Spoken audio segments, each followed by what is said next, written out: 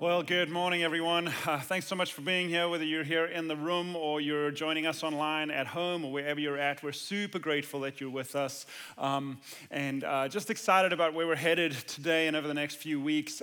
Today, what I want to do is I want to take a little bit of time and do my best to share something that I think is incredibly important for us, for our church right now in this season, coming out of this crazy season. It's really important for us as a church. And I say for us as a church, whether you have been part of the church for years, I mean, this is Rock Point, your home, this is what you call it, I mean, church, this is your church. Or if you're brand new, you're just showing up today. I think it's important for us because, like I said, of what this last year has looked like. Because this last year has been crazy for everyone in the world. It's been crazy. Most people have been impacted in so many ways. Someone actually told me it's been a pretty good year because of the things that happened in the year, but all of us have been affected. You know, the reason I want to talk about us as a church is because try run a church through a pandemic, through a tornado hitting the building. It's crazy. I mean, think about it. Like, for the first time in my history that I've watched and known and understood church, churches around the world had to shut down in-person services. That's crazy. For us, that lasted 7 months. Try build momentum. Try build community and build excitement. And yay, let's do this thing when no one's allowed in the building. It's crazy. It's hard. And the repercussions of COVID and what's happened over this year are still affecting us. There are still people who feel like it's not wise to come back to what for them is the largest group of people inside a building that they see in their week. And I get that. I know some people who are currently caring for their older parents, and they don't want to take a risk that could severely impact their family. And so for us as a church, we're still impacted by some of these circumstances, and I get it. It makes sense. It's just weird. It's just hard. And then it's not just COVID. I mean, I don't know if you remember, and if you're new to the area and you drive through the neighborhood coming to the building, you see all the buildings around you that are still, some of them in shambles, because on Easter Sunday last year, a massive tornado tore this whole place apart. And that's just impacted the area, impacted the environment. And then it also hit our building to the tune of hundreds of thousands of dollars worth of repairs. Repairs that are frustrating, repairs that any construction, if you've done construction or had construction done, doesn't it always take too long? And then it takes too long after that as well, because it's too long that you're going to take to fix it, and then it never goes according to plan either. It's just been so crazy. So not only were we not allowed to gather in our building was broken. And we couldn't gather. Interior walls were ripped apart. The roof was torn open. I don't know if you remember, there were moments when we were sitting in here, and at the right time, if you were in the right service, a beam of light suddenly came in. It was like God was going, "Lord, I'm there." It was crazy. It was pretty cool. But hey, it was weird. But the roof, and then you hear birds tweeting in the auditorium. You're like, what is going on? It's hard to create the right environment and do the right things with that. Signs were blown down, and there were some parts of the building that were structurally compromised. If you walk out the door and turn right, you'll see all the boards are still up because that whole tower entrance was moved by an inch. And you're going, let's build church. Let's build momentum. Let's gather to, we can't. Let's figure out what we're going to do. Let's cast vision.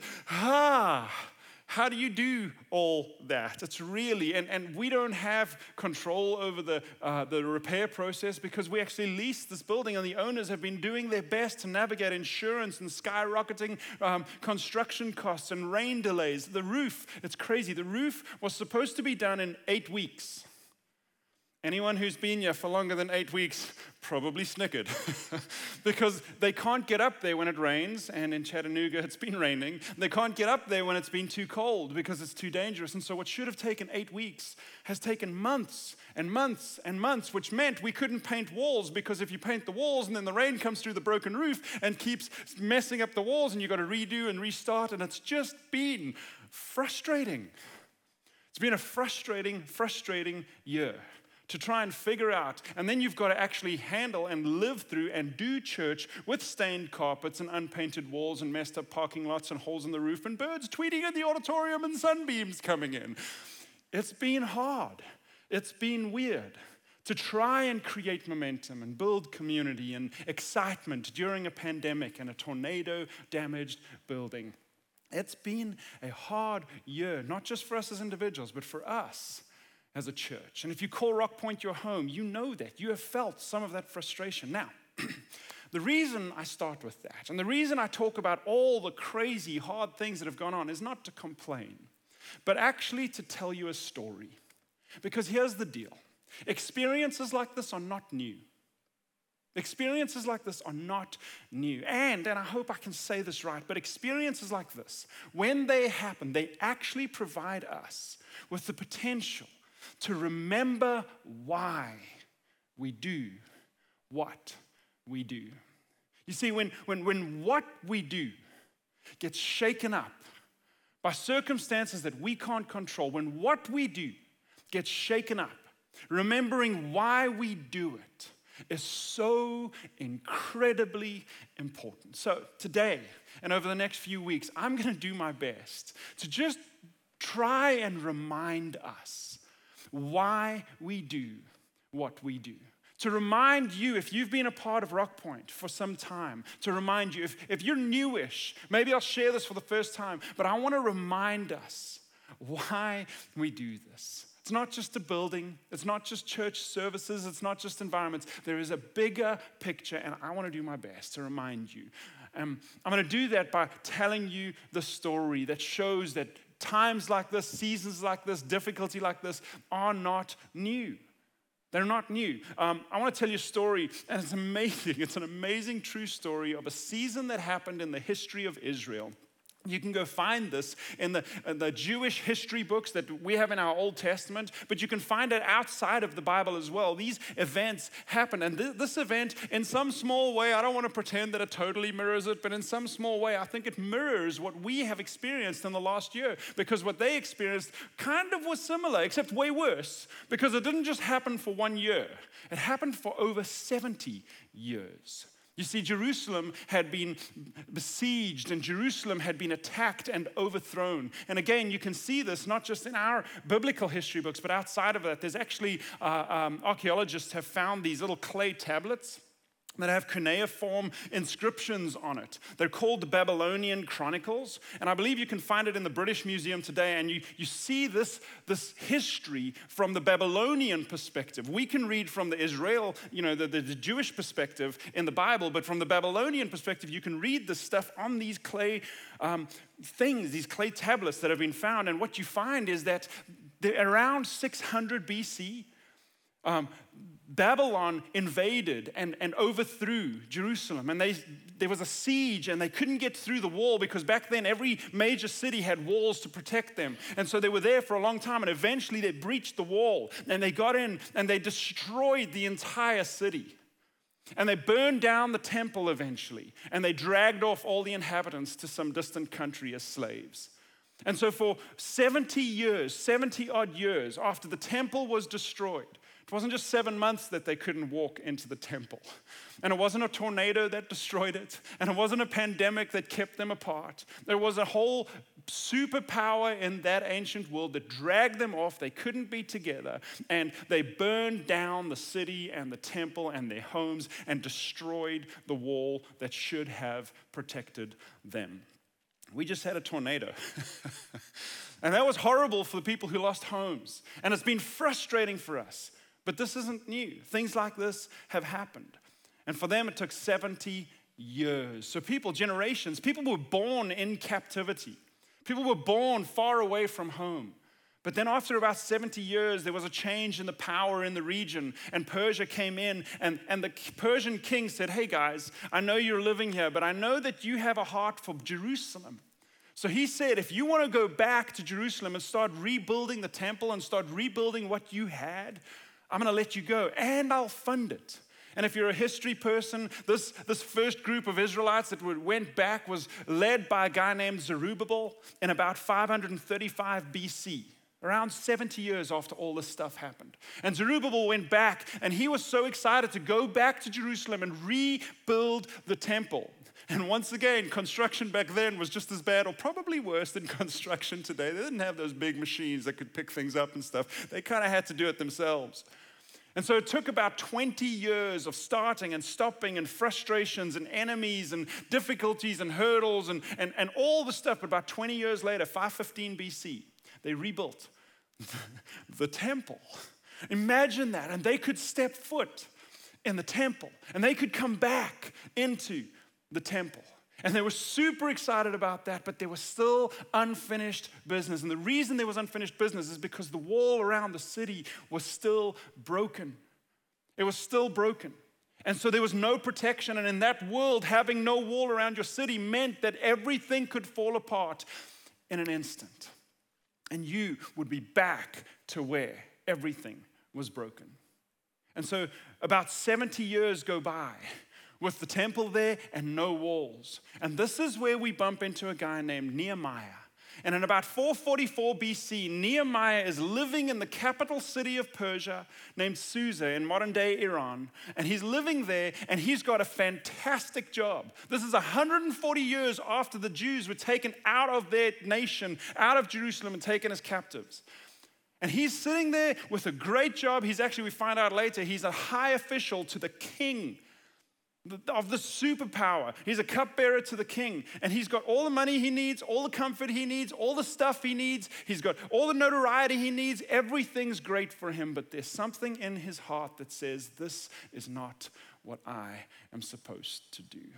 It's not just about my comfort. It's not just about what I do. There is something bigger. And we find that out because his brother comes and visits him from Judah and gives him a report of what's happening in Jerusalem. We find out in Nehemiah chapter 1 verse 1 what Nehemiah said. And it's just crazy to me that we can actually read stuff that was written like 450 years before Christ, and what was written actually relates to us. It's crazy to me that that's a reality. So here's what we do. We jump in at Nehemiah chapter 1 verse 1 and we find out what happened with Nehemiah when he had his friends and his brother come and visit him. The words of Nehemiah, son of Hakaliah. In the month of Kislev, which is November, December, in the 20th year, while I was in the citadel of Susa, Hanani, one of my brothers, came from Judah with some other men, and I questioned them about the Jewish remnant that had survived the exile, and also about Jerusalem. Here's what they said. They said to me, those who survived the exile are back in the province, are in great trouble and disgrace. Why? He explains, the wall of Jerusalem is broken down, and its gates have been burned with fire. And everyone knew in that time, if you didn't have a wall, you couldn't be what you were supposed to be. You couldn't do what you were supposed to do. And the wall was broken down. And it's interesting, as you continue reading, in verse 4, we discover that Nehemiah, I don't know, he was so moved by this. He was so affected emotionally by this. Look what he says. When I heard these things, verse 4, I sat down and I wept. For some days I mourned and I fasted and I prayed before the God of heaven. Now when I read that, I go, it's just a wall. Come on, dude, what's wrong? It's just a wall. Why are you weeping and mourning and fasting and praying? Why is it such a big deal? And I mean, you knew that, didn't you? I mean, you knew everything was destroyed. You knew there was a group going to go rebuild the temple. Why is this such a big deal? And Nehemiah, you've got all the money you need, all the comfort you need, all the stuff you need. You've got this great job. Everything's great. You live in a nice house. You've probably got a really big wall around your house. What's the problem? Why are you so moved? Why are you so affected by this? And what you discover, because Nehemiah, you'll see as the story goes on, and he describes, it's kind of like his journal, the book of Nehemiah. As the story goes on, you realize that he went and asked the king if he could leave for 12 years. Now, you don't ask kings stuff like this. And not only that, he asked the king, would you fund my trip? Would you pay for this? Would you send trees and logs and stuff? Would you send letters to protect me as I go? And he left. And for 12 years went to Israel to go and help build the stupid wall. Why? Why was it such a big deal? Here's the thing. He left all his comfort, all his money, all his everything to go and do this because he knew there was a bigger picture that he was fighting for.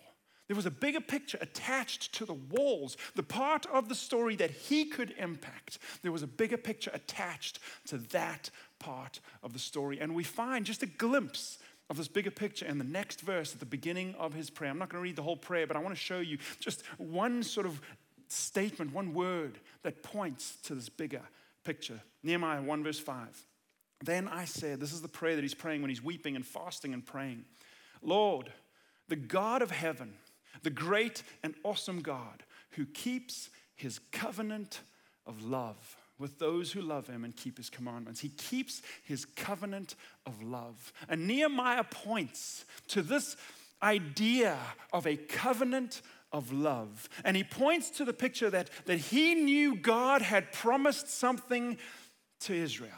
He knew that God wanted to do something bigger than just a wall and a building and a temple and a city. He wanted to do something huge. He wanted to love, the covenant of love. I'm going to explain that word love now. It's a crazy big word. But he wanted to do something big in Israel and through Israel that would impact the world. Nehemiah had no clue what it is. He had no clue that 444 years later, the person who would change the world completely, Jesus, would be born right there in that nation, would live and die in Jerusalem.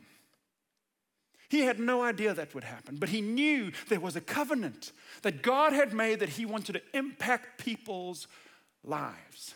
He knew there was a big picture, and he called it this covenant of love. Now, that word love that he uses there is a huge, huge word. In fact, when I was in seminary is like grad school for ministry, for church.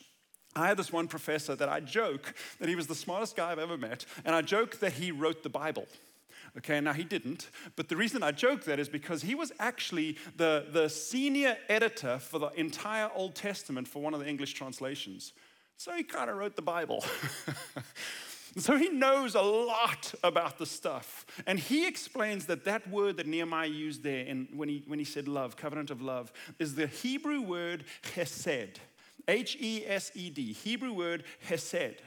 And he describes that word hesed, saying that it's arguably, this is his words, arguably the single most important term in the Bible used to describe the character of God. This little word, hesed. It's translated by these words into English: mercy, goodness, loving kindness, merciful kindness, lasting love, loyal love. He tried to describe it so we could fully understand this word hesed. And Nehemiah is saying the covenant of love, hesed, is this thing. He says the best way we can understand the most, humanly speaking, the most powerful bond or love that you can see is a mother and a baby. And even that doesn't make it kind of give the picture, because in our broken world, sometimes that is even torn apart. But that's the closest we can see in our world, that unconditional, giving yourself kind of love. He says, and he talks about this word, the hesed, is a love that binds one to another. It's an indestructible bond. In Greek, there's another word, maybe you've heard this word, agape. It's agape comes close because of this unconditional love, but he says the Hebrew word is even stronger. And so when Nehemiah talks about that, he is talking about the character of God that loves you. And he knows somehow his job, his investment, his attempt to go rebuild the walls, these walls, the bricks and mortar. Why would he do that? Why is he so moved? Because he knew it was attached to a bigger picture. The love of this unconditional God that loves and is there for people, and what he wants to do for people. That word's used again when the original covenant with Israel was set up in Exodus chapter 34, verse 6. It says, the Lord, the compassionate and gracious God, slow to anger, abounding in love and faithfulness. I think the reason Nehemiah felt so strong about rebuilding those walls that protected Jerusalem wasn't just the walls. It was because he understood the bigger picture. He understood that Jerusalem would one day play a part in God's plan to bless and rescue the world. He didn't know exactly how it would play out, but he knew that one day a Messiah would come. And he would build the walls around Jerusalem that would protect the temple and protect the city to reestablish it as a nation and prepare it. It's crazy to think about. Nehemiah's just going, oh, the walls, I can play that part. I need to do that part. And the reason I'm going to do that is because there's a bigger picture. And one day, he didn't know this, but one day, 444 years later, Jesus would be born. And Jesus would be the incarnate Hesed, the incarnate love of God. He would be the grace, the goodness, the mercy, the kindness that would literally change the world. He would be the most incredible picture of that covenant of love to the world. That was God's plan. And Nehemiah was so moved because he knew somehow there's a bigger picture that I can be a part of. So I'm going to do what I can do. He didn't know what it all would look like, but he knew that he could play a part, and his heart broke when he realized the part that he could play was not fixed and was not moving forward. Now, I tell you all this because, remember, I said I think some of what they experienced in that season mirrors a little bit of what we've experienced. We've had our building damaged, and we're in a rebuilding season. And right now, people are starting to go, can I come back? I don't know. Can I come back? 70 years later, a bunch of Israelites were living all over the world going, can we go back? Should we do that? Our building wasn't burned with fire, but it was hit by a tornado. And COVID has kept us from being able to be and look like we want to look and operate like we want to operate. And while the building it doesn't look like that yet. And while we want the building to look like we want it to look, and there's still mess in the parking lot, and there's still boards up on the thing, while we so badly want it to look like we want it to look, the reason we want to do that is not because we want a cool building. It's not because we want the building to look nice. And it's not because we want to have great Sunday services. No, there is a much bigger reason, and that reason is attached, just like for Nehemiah, not just to what we get to do in the city and have a cool service. The reason, it's attached to the same reason for Nehemiah. There is a covenant of love with a God who wants to love and give unconditional love and help and rescue people. And we know that we're playing a small part of that in the city, but we're playing a part. And while Nehemiah looked forward to this incredible Jesus who would show up and change the world, we get to look back and point to that Jesus. You see, we feel just as strong as Nehemiah felt. I got to go and build the walls. I got to go and do this. Why? Because he knew he was playing a part in the story that God was writing in the history of the world. And for us, the reason we want to do this is because we know Rock Point is playing a part in the story that God is writing in people, in hearts, in the city. You heard some of them earlier as Amber was talking about it, lives that have been changed. Last week we heard Matt's story about how he discovered Rock Point and has grown in his faith. God is writing a story in people's hearts. And for us, we're going, oh my gosh, this is way bigger than just us. This is way bigger than just a building. This is way bigger than what we're doing. But as things start returning to normal, we are so passionate not just for a building and get church back to what it was, but we're passionate about the story that God is writing. And we get to be a part of it. It's crazy.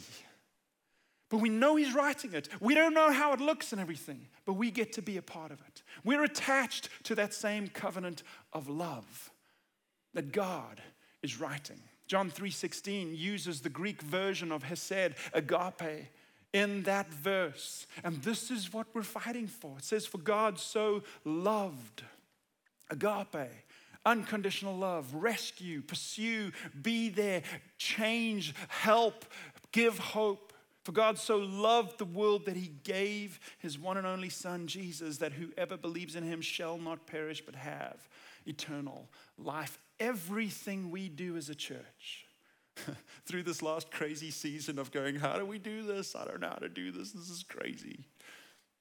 As we come back to normal and get the building back to where it needs to be, and services back, and coffee back to where it needs to be. You can't do church without coffee. But as we get back to all of that, the reason we're doing that is because we want to point to the same Jesus that Nehemiah was able to be a part of the story and point to. Everything we do points to that. Our mission is simple. Our mission is simply this: that we want to be a safe community where anyone can discover, develop, and deepen a relationship with that Jesus.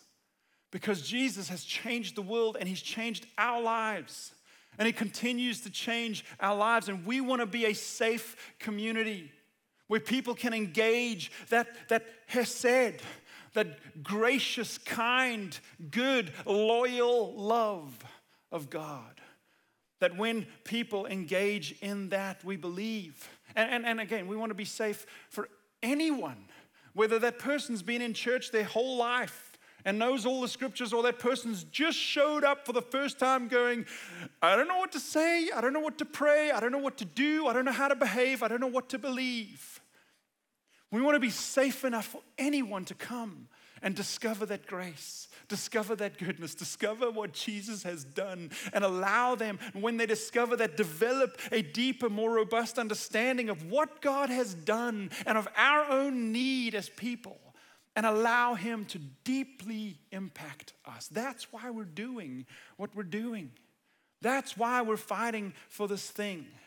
And so we want to do everything we can to fulfill that mission.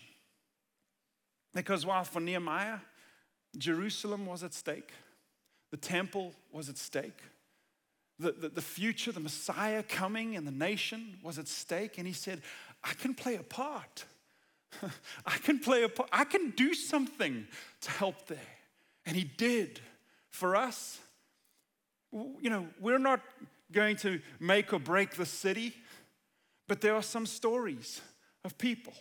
There are some hearts of people whose lives have changed. And I know there are friends of yours, friends of mine, people in the city who need Rock Point to be that safe community so that they can discover, so that they can develop, so that they can deepen a relationship with Jesus. What's at stake for us? There are stories, there are lives, there are God interacting with people that may never meet him if we don't do this thing that we're doing. And so we want to give everything we can to be that safe community where anyone can discover, develop, and deepen a relationship with Jesus. And we want to fight for that. Now, one of the things we know is that, while we want to be a safe community where anyone can discover, develop, and deepen a relationship with Jesus, we know we can't make anyone discover, develop, or deepen a relationship with Jesus. You can't make someone love Jesus. You can't make someone believe in Jesus. But so we know we can't do that. So we kind of have chosen to try and do something that we can't actually do. So what do you do with that? What we've discovered is that there are actually two things we can do to help make that easier, to help make that more possible. And that is this: we want to create the right environments, and we want to provide the right relationships where people can come and feel like they belong. Feel welcomed. Feel like, hey, I know most churches I go to, I feel like I got to know stuff and be stuff and pray stuff and see stuff and dress like this. And I don't know, so many times churches feel like they're built for church people only. And if I'm not a church person, what do I do? And then the problem is church people get so churchified that they don't even know what's going on in their hearts sometimes. And we hide behind the churchified stuff. All of us are human. All of us live, all of us have mess, all of us do that. And so we want to be safe enough for church people to be able to take the church mask off and find authentic faith. And we want to be safe enough for people who don't even know how to do church, where we can all come together and discover and develop and deepen a relationship with the real Jesus, exemplified in that beautiful Hebrew word, hesed. Love, grace, kindness, and find that he literally changes our lives, our marriages, our parenting, our relationships, our eternity. That's what we're doing, and we want to create the right environments for that, and we want to provide the right relationships in that. That's what we're fighting for. So as we come out of this incredibly weird season where church has just looked like a mess, both physically And, in most other ways, like, what are we doing? How do we do this? We don't know. We got to make a new decision today. Everything changes again. Oh, a tornado hit our building. Let's change again. As we're coming out of that weird season and somewhat finding some semblance of normalcy, we want to take time right now in the season to remember why we're doing this. Why? And over the next couple of weeks, I'm going to focus in on a couple of really important parts that if you're a part of this church, I really want you to hear and join in and be a part of these things so that we, like Nehemiah, can touch the part that we can impact. There's a whole bunch we can't touch. There's a whole bunch we can't do, but there are some things we can do. And Nehemiah said, okay, I'm going to give up all that I have in my lap of luxury living here working for the king, and I'm going to go and give myself and my time to something bigger than me, is what he said. And so he goes to Jerusalem. And he gets there and he sees this wall is broken. And the emotion that he felt just comes back. And he's feeling that going, what do I do? How do I do this? And he evaluates where it's at. And then he goes, hey, we're going to do this thing. And he goes and he talks about what happens. And he says that I want us to build this wall. I want to read the scripture in Nehemiah 2 verse 17. He says this, as he's in Jerusalem looking at everything going, he says, you see the trouble we are in. Jerusalem lies in ruins and its gates have been burned with fire. And he says, come, let us rebuild the wall of Jerusalem. Let us rebuild the wall of Jerusalem. And I underline those words, let us, because Nehemiah knew that this wasn't something he could do. It needed to be a group that was going to do this together and make it work. And then they did. They started working and they rebuilt this wall and it was amazing. And I want to read to you what I think is, okay, go with me on this. I want to read to you what I think is one of the most boring passages in the Bible. If you read your Bible, every now and then you bump into these boring passages and you're like, why do I need to know this? How is this helpful? And I'm going to read it to you. And the reason I'm going to read it to you is because, and once you're sufficiently bored, I'm going to then do my best to tell you why I think this incredibly boring passage of Scripture may be one of the most inspiring passages of Scripture. Nehemiah chapter 3. You ready? I'm not going to put it on the screen because I think that helps with the boring. I'm just kidding. But here we go. Nehemiah chapter 3. Here we go. Eliashib, the high priest, and his fellow priests went to work and rebuilt the sheep gate. They dedicated it and set its doors in place, building it as far as the Tower of the 100, which they dedicated, and as far as the Tower of Hananel. The men of Jericho built the adjoining section, and Zachar, son of Imri, built next to them. You're like, okay, cool. Thanks for telling me. The fish gate was rebuilt by the sons of Hassanah. They laid its beams and put its doors and bolts and bars in place. Meremoth, son of Uriah, the son of Hakkoz, repaired the next section. Next to him, Meshullam, son of Berechiah, the son of Meshezabel. I don't know how to say that, but let's go with that. Made repairs. And the next to him, Zadok, son of Baana, also made repairs. And you're like, just tell me you built the wall. That's all I need to know. Why do you have to have a whole chapter on all this stuff? I don't know these people. And I don't really care that this dude put this beam on this place. But I'm going to keep going. You ready? The next section was repaired by the men of Tekoa, but their nobles would not put their shoulders to work under their supervisors. The Jeshanah gate was repaired. Why do they have a Jeshanah gate? The Jeshanah gate was repaired by Jehoiada, son of Paseah, and Meshullam, son of Besodiah. They laid its beams and put its doors with the bolts and the bars in place. Next to them, repairs were made by men of Gibeon and Mizpah, Melatiah and Gibeon and Jadon and Merimonoth, places under the authority of the governor of the Trans-Euphrates. You bored yet? A little bit more. Azael, son of Hariah, one of the goldsmiths, repaired the next section. And Hananiah, one of the perfume makers, he was a perfume maker. Why do I need to know that? Made repairs next to that. They restored Jerusalem as far as the broad wall. Now, when we bump into portions of scripture like this, it's like, why?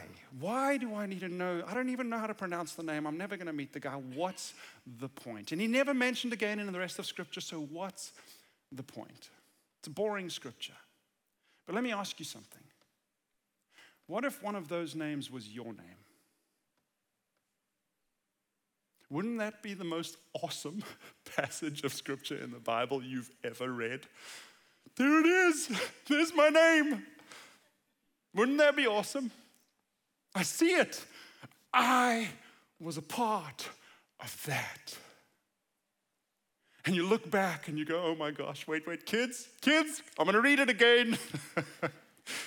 Because I was a part of that. Wouldn't this, it's so boring for us because we don't know them. But for them, those weird names, it was incredible. They loved this. So what I'm going to do now is I want to do something really dangerous from a stage. But I want to rewrite that scripture a little bit for us in this time right now. And the reason it's dangerous is because I want to read a scripture about, like if there was scripture about this church. And I'm going to put some names in here, and the reason it's dangerous is because me putting some names in here is going to make me miss some names, and so if I miss your name, I'm really sorry. But that's in chapter 2, and we'll read that another time if I miss it. I don't have time to read all of it, so please forgive me if you're in chapter 2 and I'm reading chapter 1. But I want to read this again and tell you why this can be one of the most inspiring passages of Scripture in the world. Nehemiah chapter 3, what if it said something like this? Then a church in Chattanooga did everything they could to be a safe community where anyone could come and discover who Jesus really is, develop a strong understanding of him, and allow him to deeply impact them. People worked hard to create that community, and it impacted many. Guests were welcomed by Amy and Rick and Garrett and Sherry and Kent and the rest of the team. Kids and students were impacted by Alex and Christy, Jordan and Serena, Rebecca and Deanne, and Karen and Wade, Kelly, Crystal, Brian, Heather, Amy and Powell, Ted, Mandy, Jeff and Jacob and Tiffany were just a few names. Zach and Emily, Jennifer and Lindsay, Jeremiah, Ryan and Hannah, Summer and Andy, Nick and Meredith. These were just a few who gave themselves to making the experience of families amazing, and kids came running on Sundays. Along with them, Doug and June, Jeff and Lindsay, Joel, Brian and Terry, Jay and Anita and April and others helped create communities for groups of people. Brad and Daryl, Roy, Derek, Joel and Marty, Jen and Chandler, and helped create and present services to people who weren't even in the building because they had cameras. And people discovered a growing relationship with Jesus. Jane and Scott, Amy, Robin, Taylor, and Mark, and many others helped love their city by serving those in greatest need. And Chattanooga, this is verse 6, and Chattanooga was different because they had built,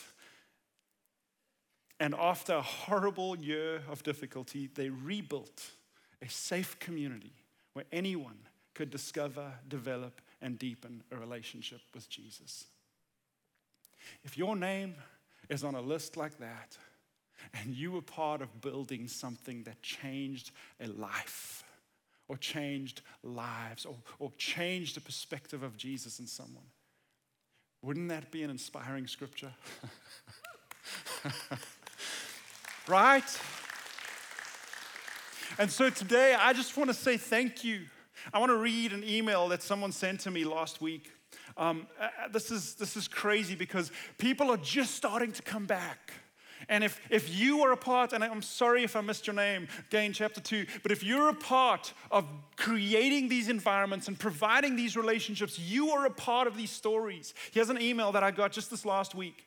And it's from a family who hadn't been in our building for a year. This is what they said. I wanted to tell you, and perhaps you'll pass it along, about our experience coming back to in-person church last Sunday for the first time since COVID-19. As we checked our kids in, brought them upstairs, and got them in their class, there were countless staff whose interactions were very meaningful. They all remembered our kids and us. They were blown away by how much they'd grown and changed. They were so excited that our kids were back.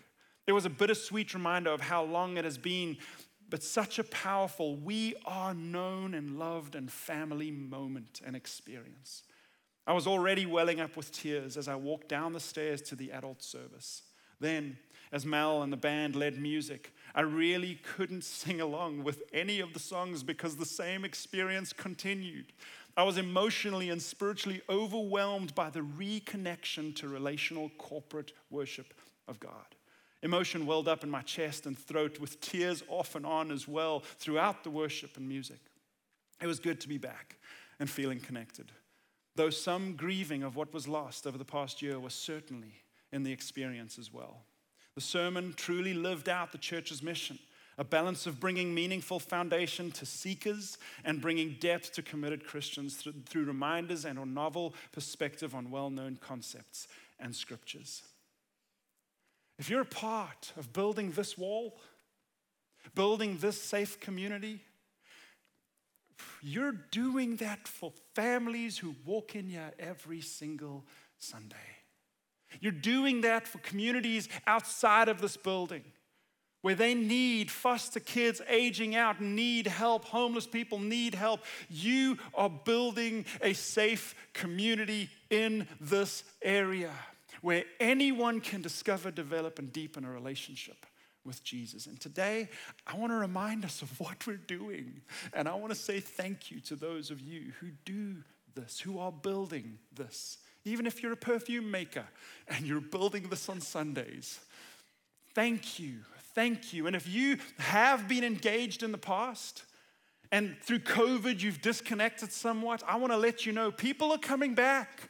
We've got your spot waiting, and when you're ready, re-engage. Come help us build this wall.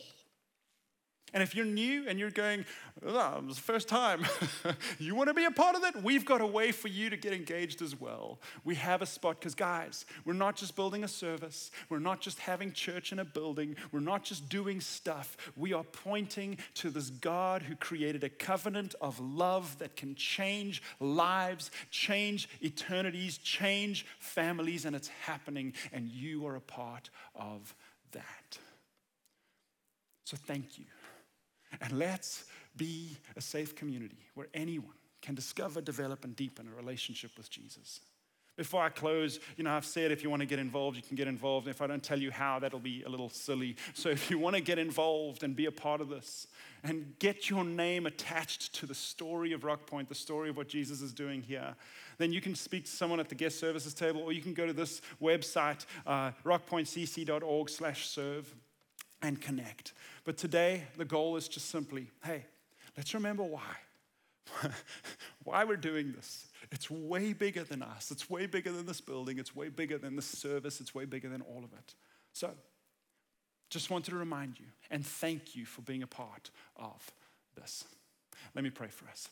Father, thank you so much that it's crazy that we're attached to a story that happened in 444 BC. That Nehemiah built a wall then to protect Jerusalem so that Jesus could do what he came to do.